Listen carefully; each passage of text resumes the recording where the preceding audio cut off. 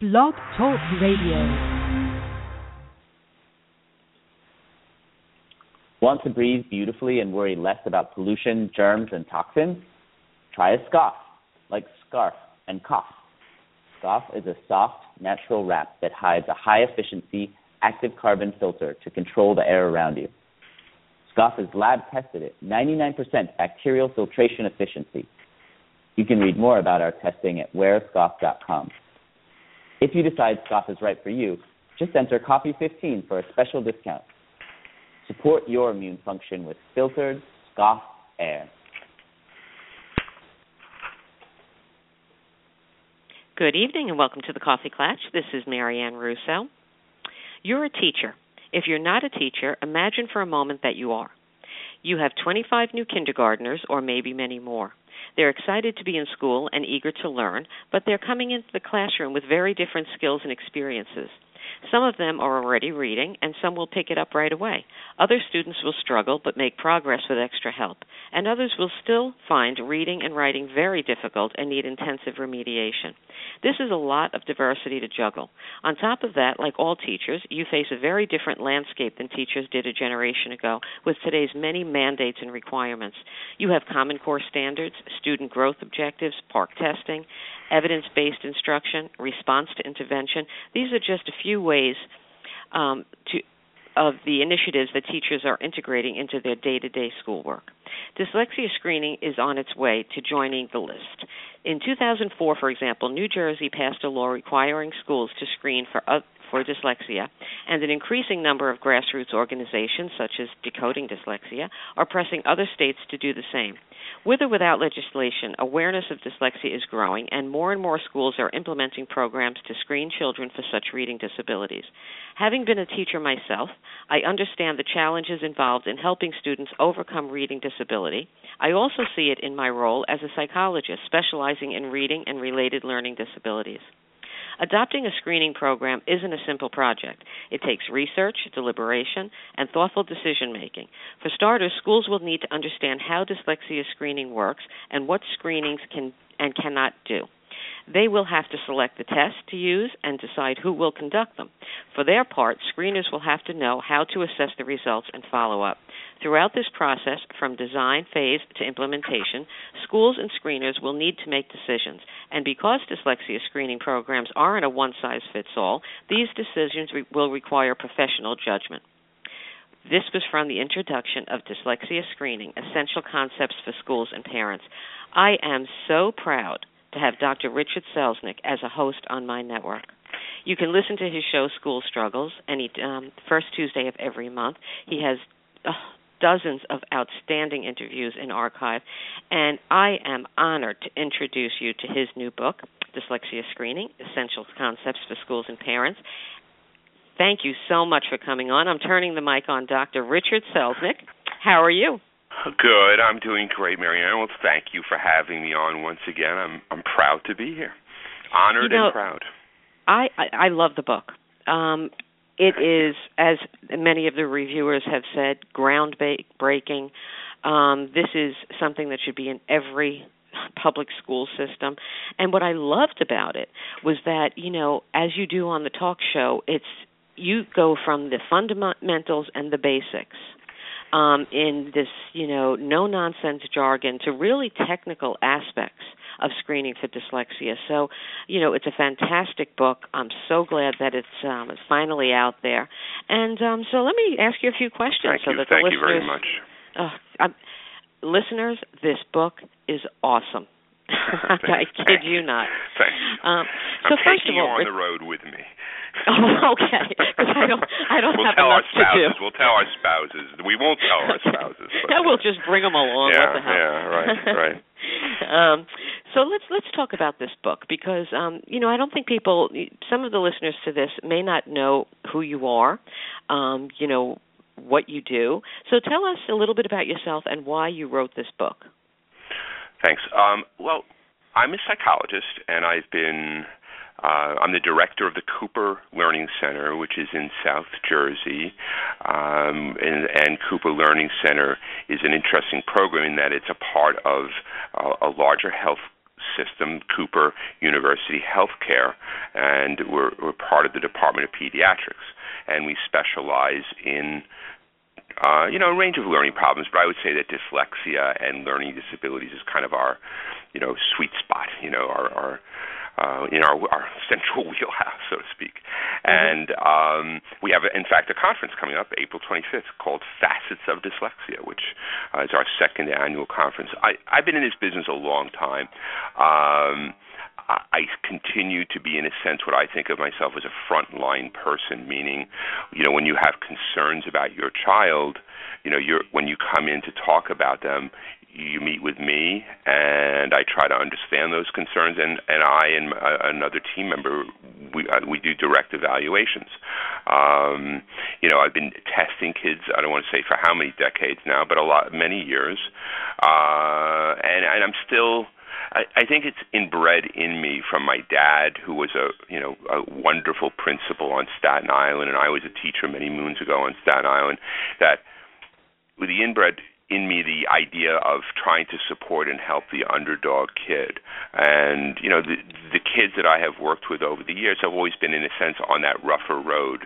They're the ones on the left side of the continuum who mostly have been struggling because of reading, spelling, and writing issues, but they could have other, you know how it goes, a lot of other co-occurring variables. Right. But my basic mission is, how do we help these underdog kids? And I think that that's what's behind this book, helping schools, helping parents gain some perspective so that they can more earlier on identify those areas of concern. I think that's what's behind it. Yeah, and it's so true because, a lot of kids struggle. A lot of parents, especially first-time parents that have nothing to compare it with, aren't aware that there are challenges. And, let's talk about the target audience, because in the introduction I pretty much laid out parts of the introduction that were directed to educators, but it's not just for educators, right?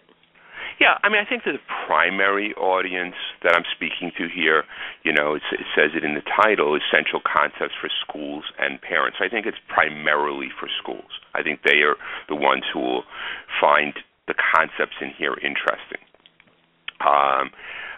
I think that they are looking for guidance. They're looking for, a kind of, there is a lot of pressure on the schools these days. There always has been, but I think it's increased because of legislation and advocacy groups and knowledge in the field to respond. So I think that that's my number one target audience. Secondarily, I've always been about parents.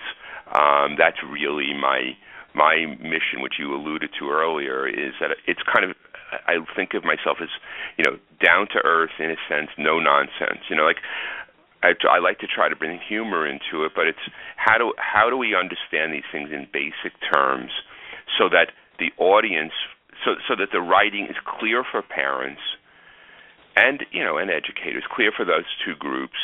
So there's not a lot of jargon. They're not walking away from it going, now he's just confused me even more. That's my hope. And that was the mission in the first two books as well. I think clinicians, other school psychologists and psychologists who are doing this kind of work may find it interesting as well.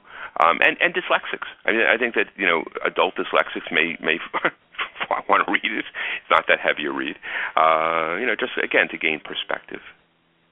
Yeah, and I think that it's true because especially with the younger children, that oftentimes children that have these challenges do have a team working with them, and it is important that they all understand what these testings will be. It's standard for, I believe it's kindergartners to go through assessments. But how is screening different from other levels of assessment for dyslexia? Do schools are there different tools that different schools use to screen dyslexia? Is it picked up right away? No, boy, there's a lot. It's a complicated question, and probably I'm not going to have a straightforward answer. I think that there are going to be these. I think schools, for many reasons, will look to what I would call, in a sense, fast and dirty screenings. Like quick computer tests that they can, or 5-minute screenings or 10-minute ones that don't take a lot of training, but that can give them some data, so they can do some progress monitoring. I know there's some reasonable ones on the market. Those are not the ones that I pay attention to very much. I am more about a kind of interaction with the child that's a little bit longer in terms of the process involved. It's still a screening, meaning it's relatively brief compared to a more involved assessment. But it's not as quick as give the kid a 10-minute online test and now we know. It's a more involved process than that. So schools may find that concept a little bit challenging. I could speak briefly to the notion of recently we implemented a lot of these tests within the Brooklawn School District, and it took about a half hour per kid to do, I'd say, once the team got used to doing these screenings.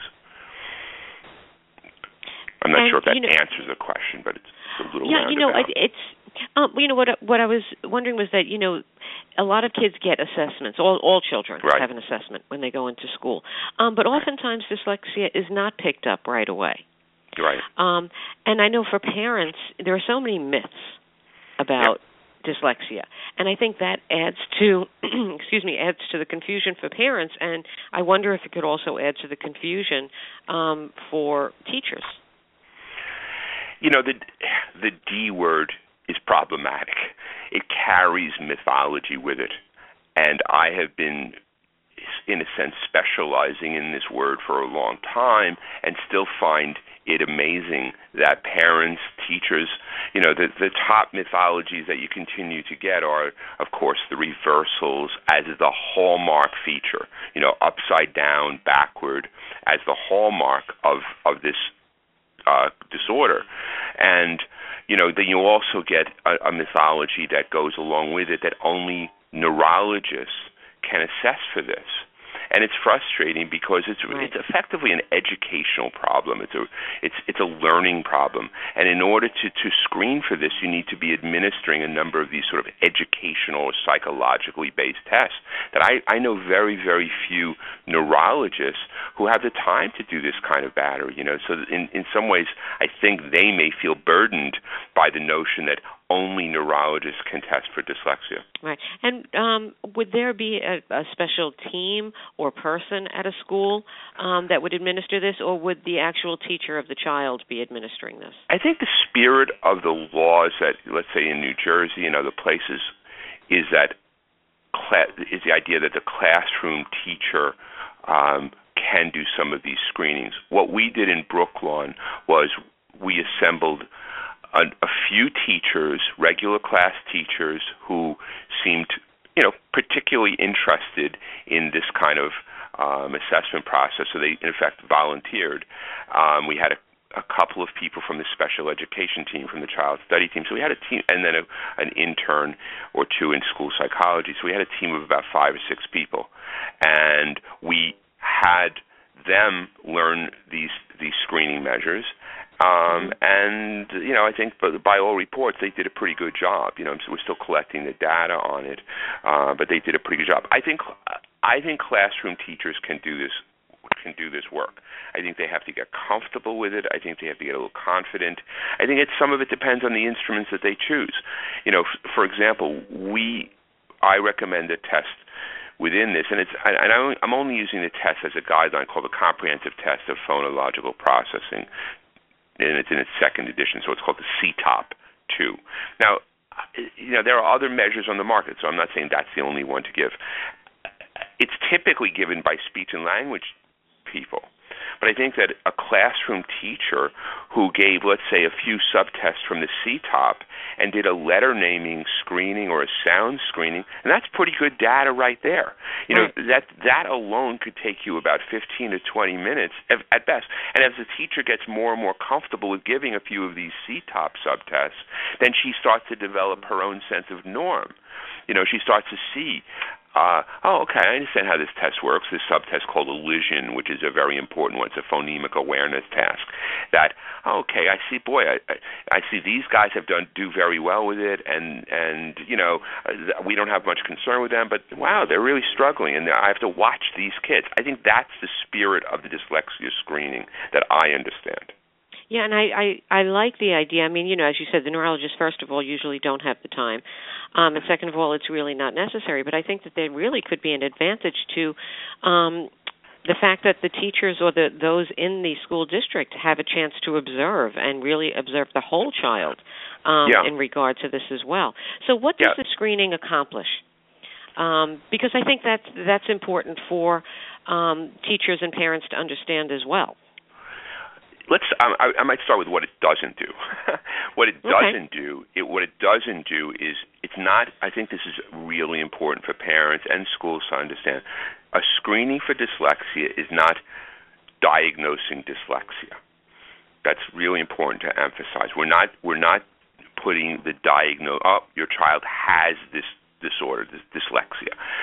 But what it is doing is saying to a parent or saying to school, we have identified some pretty powerful indicators, some ones that research has shown are very predictive, of later school struggling. So if I have a 4-year-old, for example, or a 5-year-old, it's not too early to start. I mean, I could work with a 4-year-old or a 5-year-old and say to a parent, gee, most 5-year-olds know their letters, or most 5-year-olds are able to do these, are scoring in a certain range on these tasks of phonological processing. Your child is, significantly below the average. We have to watch that closely. I think that's the most powerful message to get across to the parents, to get across to school. And by extension, along with watching it closely, we also can do certain things early on that may prevent the kind of struggling that is more of the wait and fail model, the one that, where you're kind of now in second grade and starting an assessment process. Right. So it's number one, you're identifying, the biggest thing you're doing, I say to parents at school, you're identifying red flags. You're trying to find those red flags of concerns. And the typical ones are, for early on, does he know his letters? How smoothly can he say his letters? Can he write his name?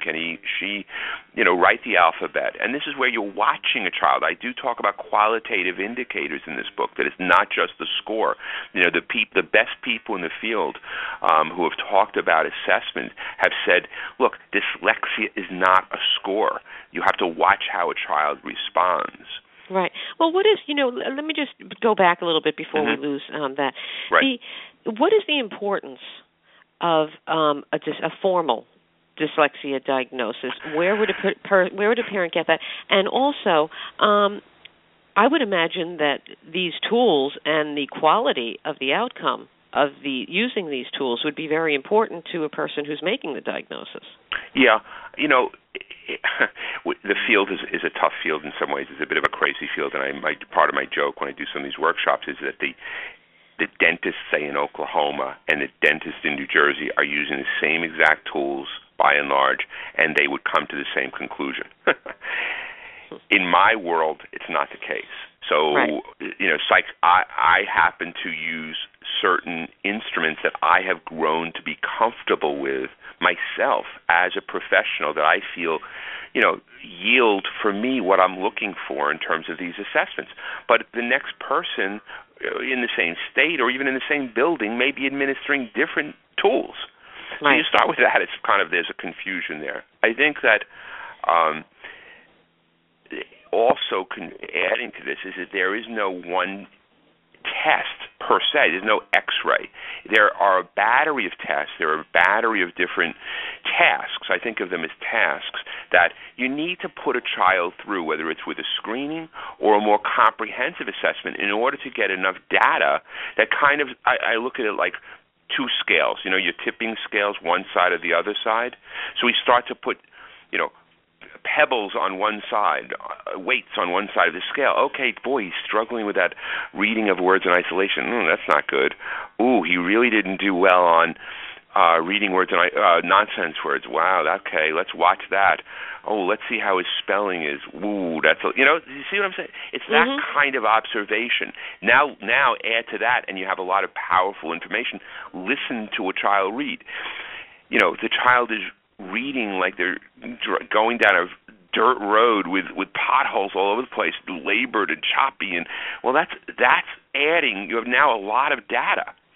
Right. One more piece, which I mentioned in the screening book, which people they tend to bypass, which is a huge piece.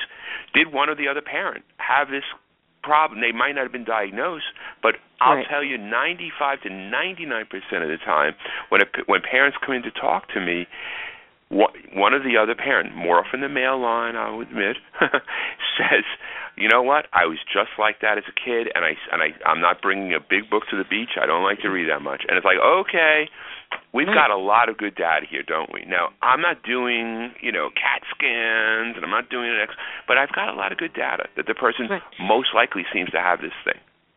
Now, is a formal diagnosis necessary for accommodations? Boy, it's state by state. Okay. It's so confusing. I think there's still a lot of, I think that like in New Jersey is still kind of trying to find its way with this new law. They're mandated to screen for dyslexia for kids that are at risk in K1 and 2. I think that dyslexia label, at least I think, will give you access to a 504 plan. I think there's still confusion because about the IEP and the classification, in part because so many of the kids that I test fall still in that zone I call the zone of no zone, the low end of the average range, where the school will look at it as average, which I understand why they're looking at it that way, but I'm seeing a child who's struggling. They may not be bad enough to classify by their standards, even though I'm calling the kid reading disabled or dyslexic or something. You see? So teacher observation is important. I want to get back to, you started talking about some key areas of assessments. So let's just go back to that a little bit and list some of the key areas that are important for you in the screening. Yeah. I think a top one would be what's called phonemic awareness. And there are many good measures on the market. The CTOP I mentioned before is one of them. And phonemic awareness, I'll give you a very simple, is an awareness. Research has shown that children who struggle with phonemic awareness, it's a high predictor of later struggling. When I say later, I'm talking about first grade, second grade, struggling with the development of basic reading. The smooth road kids, they don't have trouble with phonemic awareness. They go forward pretty quickly. These kids, a simple phonemic awareness task is something like say the word flip. Now say flip, but don't say the F sound, the F sound. And the kids that have phonemic awareness can do that kind of tasks pretty quickly and easily. The other kids are flip, lip. What are you talking about? They're confused. So that's one area of importance. A second area for young kids is certainly the letter naming, letter sounds, and making, screening for those. So again, there are different tests in the market that quantify this. I tend to use what are called informal measures, asking the child to write his or her name or having her write the alphabet. It's very hard to quantify that, I find, in standardized terms. It's like, well, how smoothly did the child do that, you see? A little bit older, when they're now moving into, say, upper kindergarten, first grade, you want to see, do they know any words? Can they read any sight words? And certainly in first grade, you're screening for using nonsense words, things like that. So, I would think that with, our advanced curriculum with Common Core, that catching this early is so key, because there's just so many demands put on these kids so young. So what difference between your recommendations and what will probably be typical of what will be adopted in schools? What are you seeing is generally used, and what would your recommendations be?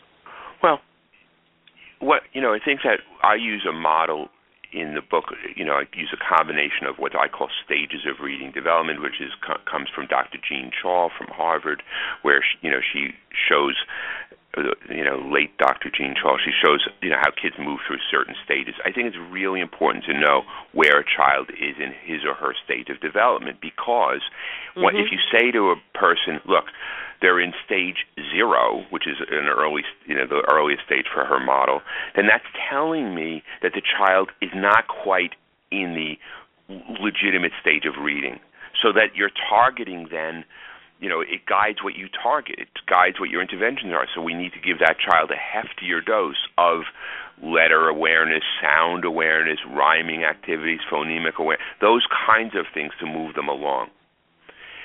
If the child is in an early stage 1, as another example, they're starting to kind of make little gains with sight words, maybe a little bit of decoding. And again, so that guides you as, okay, so we need to be targeting those word patterns in, multisensory methodologies, which is the, kind of buzz term on it, Orton-Gillingham approaches, things like that. That would get you structured approaches to learning those word patterns. So the data at least gives you an idea of where to go next. I think that good screening should give you a really good what's next thought process. What's best that we need to target as a next step. Right. And, I was just wondering as you were talking, because I know I in one of the interviews I did with Dr. Alan Francis and Dr. Dale Archer, Alan Francis had mentioned that birth age was really important when you were taking all factors into consideration. As in with ADHD, a child born, I think, before December has twice the likelihood of being diagnosed with ADHD, and it's really because of immaturity and not the difference. But in this case, I think that does it make a difference? Grade-wise? I think to some of that, I'd rather see it if we could slow it down a little bit for a child. I'm certainly when I'm screening a kindergarten child, and the parent is saying, well, you know what, he's a bit on the immature side, so we've decided to give him another year, the proverbial gift of time. I'm feeling a great sense of relief at that moment. Let's say it's this time of year, and you're effectively 4 or 5 months away from looking at first grade versus a year and a half. It does make a difference. I think that if we can give that child a good year of, building that foundation and targeting those skills, that it would help. So I do find that the time factor, especially for young kids, is a significant one. Before you spoke about qualitative indicators, so, you emphasize in the book professional judgment and qualitative indicators. So can you let's just go back to that so you can explain that a little more. I didn't want to cut you off with that. Yeah, no problem. I think it's a good way to explain that would be, let's just say you had a list of words in front of you, and you're asking the child to read those words, let's say from the Woodcock Reading Mastery Test. So child A reads the simple words pretty smoothly, They go down the list. I'm actually pulling out a list. So here, they read words like you, and, up, cat, stop, come, jump, help, book. Okay, 100%, beautiful. Kid B, what is that? You, and, they're slower. They might, by quantitative terms, this is where I think sometimes schools go wrong. By quantitative terms, Kid B may come up exactly the same as Kid A, but they're fundamentally different children. So how quickly do they respond? And I don't mean rapidly. I'm just saying, with letter naming, letter sounds, word reading, you want those skills to be pretty automatic. If I said to you, what's 3 plus 2, you're not saying, wait a minute, hold on, 5. Right. So that qualitatively, you have to watch a child. And this is why I think one of my big emphasis in the book is, watching a child a little bit. How did they do the task? Was it smooth? Was it easy? Was it efficient? That kind of thing. And what about older children? Because, it seems that a lot of children aren't caught until much later, for one reason or another. So, I would imagine that, when you're talking about using these qualitative indicators and articulation and, type of responses, how does that play into screening an older child? I love screening older people. I sometimes even young adults. Right. I've had adults call me. I had one recently call me. He was 42, and he was concerned about dyslexia, And I probably screened him because he's an adult, and I didn't have to worry as much about the school placement and the school, all these other variables. It was very informal. I pulled out a list of names that I've created. I call it the name test. I had him read those names. He struggled with it. I pull out a word list from the Woodcock Reading Mastery Test. He struggled there, nonsense word, and I had him read a passage out loud to me. I said, look, looks pretty dyslexic to me. Now, we could do a more comprehensive battery for $1,500 or, a lot of money, but in 10 minutes I could tell you that you've got some stuff going on here. Now, is it true? This is where it gets a little bit knotty because it's like, is it really dyslexia versus who knows what? I think it's most likely dyslexia. You could probably hang your hat on it, but based on the way that the person read those words and the passages. But you can do that pretty easily and pretty quickly. And add spelling and writing to it. You really have a quick little spelling screening, a writing sample, and you've got a lot of good data there. Right. So now, say that a middle schooler or even a high schooler isn't caught until they're in middle school or high school. As far as the screening and as far as the recommendations, how does that come into play?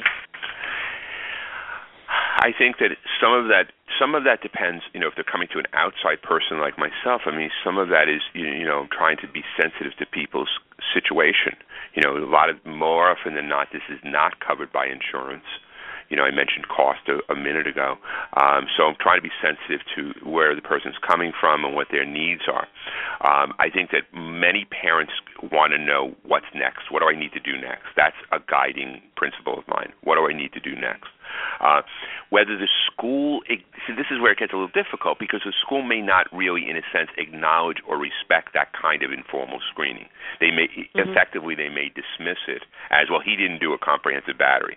Well, it's like that was not my point. I didn't need to do a comprehensive battery. I was trying to just answer the parents' question about, does he show some of these indicators and what should we do next? And so you can imagine how complicated these kind of questions can get in terms of how to proceed. But that's what I like to do with older kids in that way. We're going to go into that a little later, but I would imagine that for a middle schooler who struggled all through, primary, it has to affect your self-esteem. So it's got to be very validating, and it's got to give parents and educators, hope when they pick something up that may not have been obvious, when they were younger. Yeah, well, not.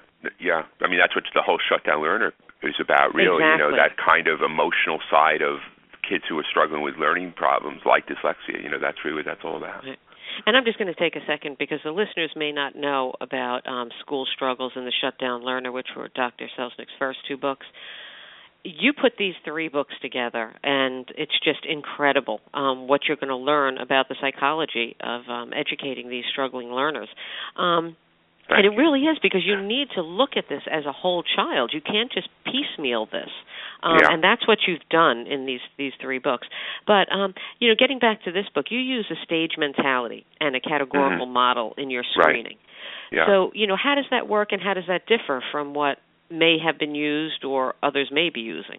It's just a guideline. I think that the schools are more and more using this kind of categorical thinking. This green, effectively the mindset, the green box, are the children good to go? And that's a range. It's not a clear. So the upper end would be kids who let's just say for the young kids, first graders, they're showing good sight word understanding. Their phonics are developing. So they're in that green category. The tricky part of it is when they're in the lower green category, the ones that are kind of borderline, upper yellow, lower green. This is where I think we run into difficulty, because so many of those kids, to my way of thinking, there's not that much difference between the lower green and the upper yellow, But schools will say, well, he's in the average range. He's doing fine. I'm like, yeah, but that's a 25th percentile, 30th percentile. It's not so fine. And if he doesn't get what he needs in terms of these skills, he's going to drop further down into the more yellow. So I think schools are using these categories. I just happen to really like the stages.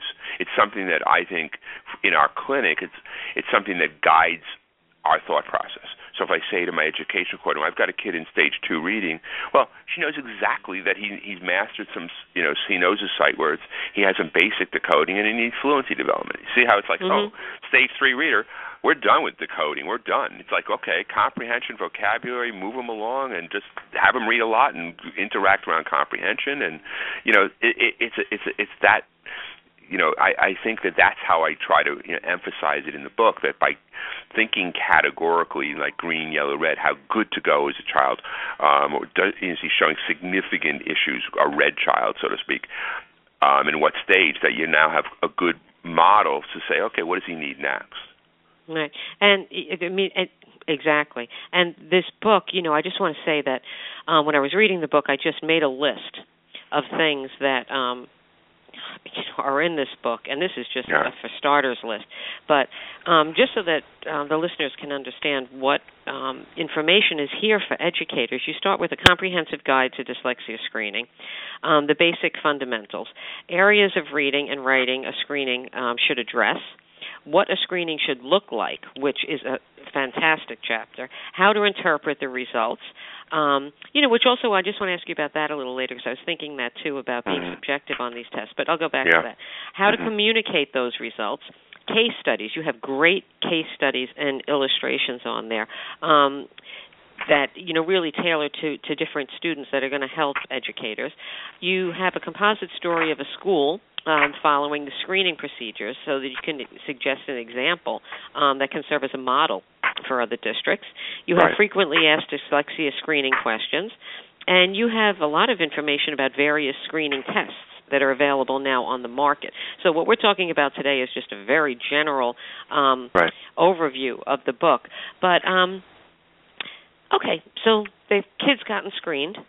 Right. The teachers have hopefully read your book, applied your model. Now what? What happens after the screening? Good question. We're struggling with it a little bit in the Brooklawn School District. It's not an easily answered. Another one of these not easily answered questions. I think that step one is. Aren't you glad you came on the show? Yeah, really. Oh my God. Well, this is my life. I wish I had. It's like there questions that are. In some ways they're easy. Okay, let's give the kid help. But in other ways they're so complicated. So I think an important step one for a school, I'm just using Brooklawn as in effect like a composite type of experience, is that we screened about 40. This is off the top of my head. We screened about 45 kids, and we also had done a couple of years ago a screening of a charter school in the community of a few hundred kids, and the mentality was, okay, school staff, here are the kids, you all have identified which kids you think are in need, and we're either confirming that you're right, but it's giving you some a jumping off point. So the kids that are in that more middle yellow to lower yellow, those kids really need a heftier dose of direct instruction. That's, to me, the next best step. So if they can, it's sort of like when years ago we had this, reading first and family literacy initiatives. It's that mentality that says, if we've identified these areas of concern in kindergarten, well, what do? Well, let's, while these kids are drawing, or I'm going to have a little group off to the side and do 10, 15-minute activities of direct instruction working on the phonemic awareness, Same thing with first grade and second. Okay, so to me there's too much formality. It's like, okay, let me pull the kids off to the side and work on these sight words. Let me pull them off and work on CVs. And I know it's a lot easier said than done. I totally empathize. When I was a teacher, I was a bad manager. I couldn't organize it because I'm not a disorganized person, so I couldn't manage the class that well. So I could appreciate you have to have some good management skills to be able to differentiate and say, okay, these guys are good to go, so I'm giving them independent activities while I'm going to help these guys who are at a lower level of development. But that's what I think needs to happen. I think another thing that needs to happen is that parents should get a letter of some kind. I put the sample letter in the book. Dear Mom and Dad, we've screened your child. we're not calling him dyslexic. Let's not jump to that. But there are some areas of concern that we would like to target and we want you to know about. Okay, I think parents really appreciate that. Oh, absolutely. Yeah, and because I think too often they feel they're in the dark. Too often they feel like they're in the dark, and they don't feel like they're being talked to in plain language. Which is why I was just going to say this book is also really important for parents. This book is really an unbelievable guide for teachers. School districts need to read this, but parents also will really understand what the process is.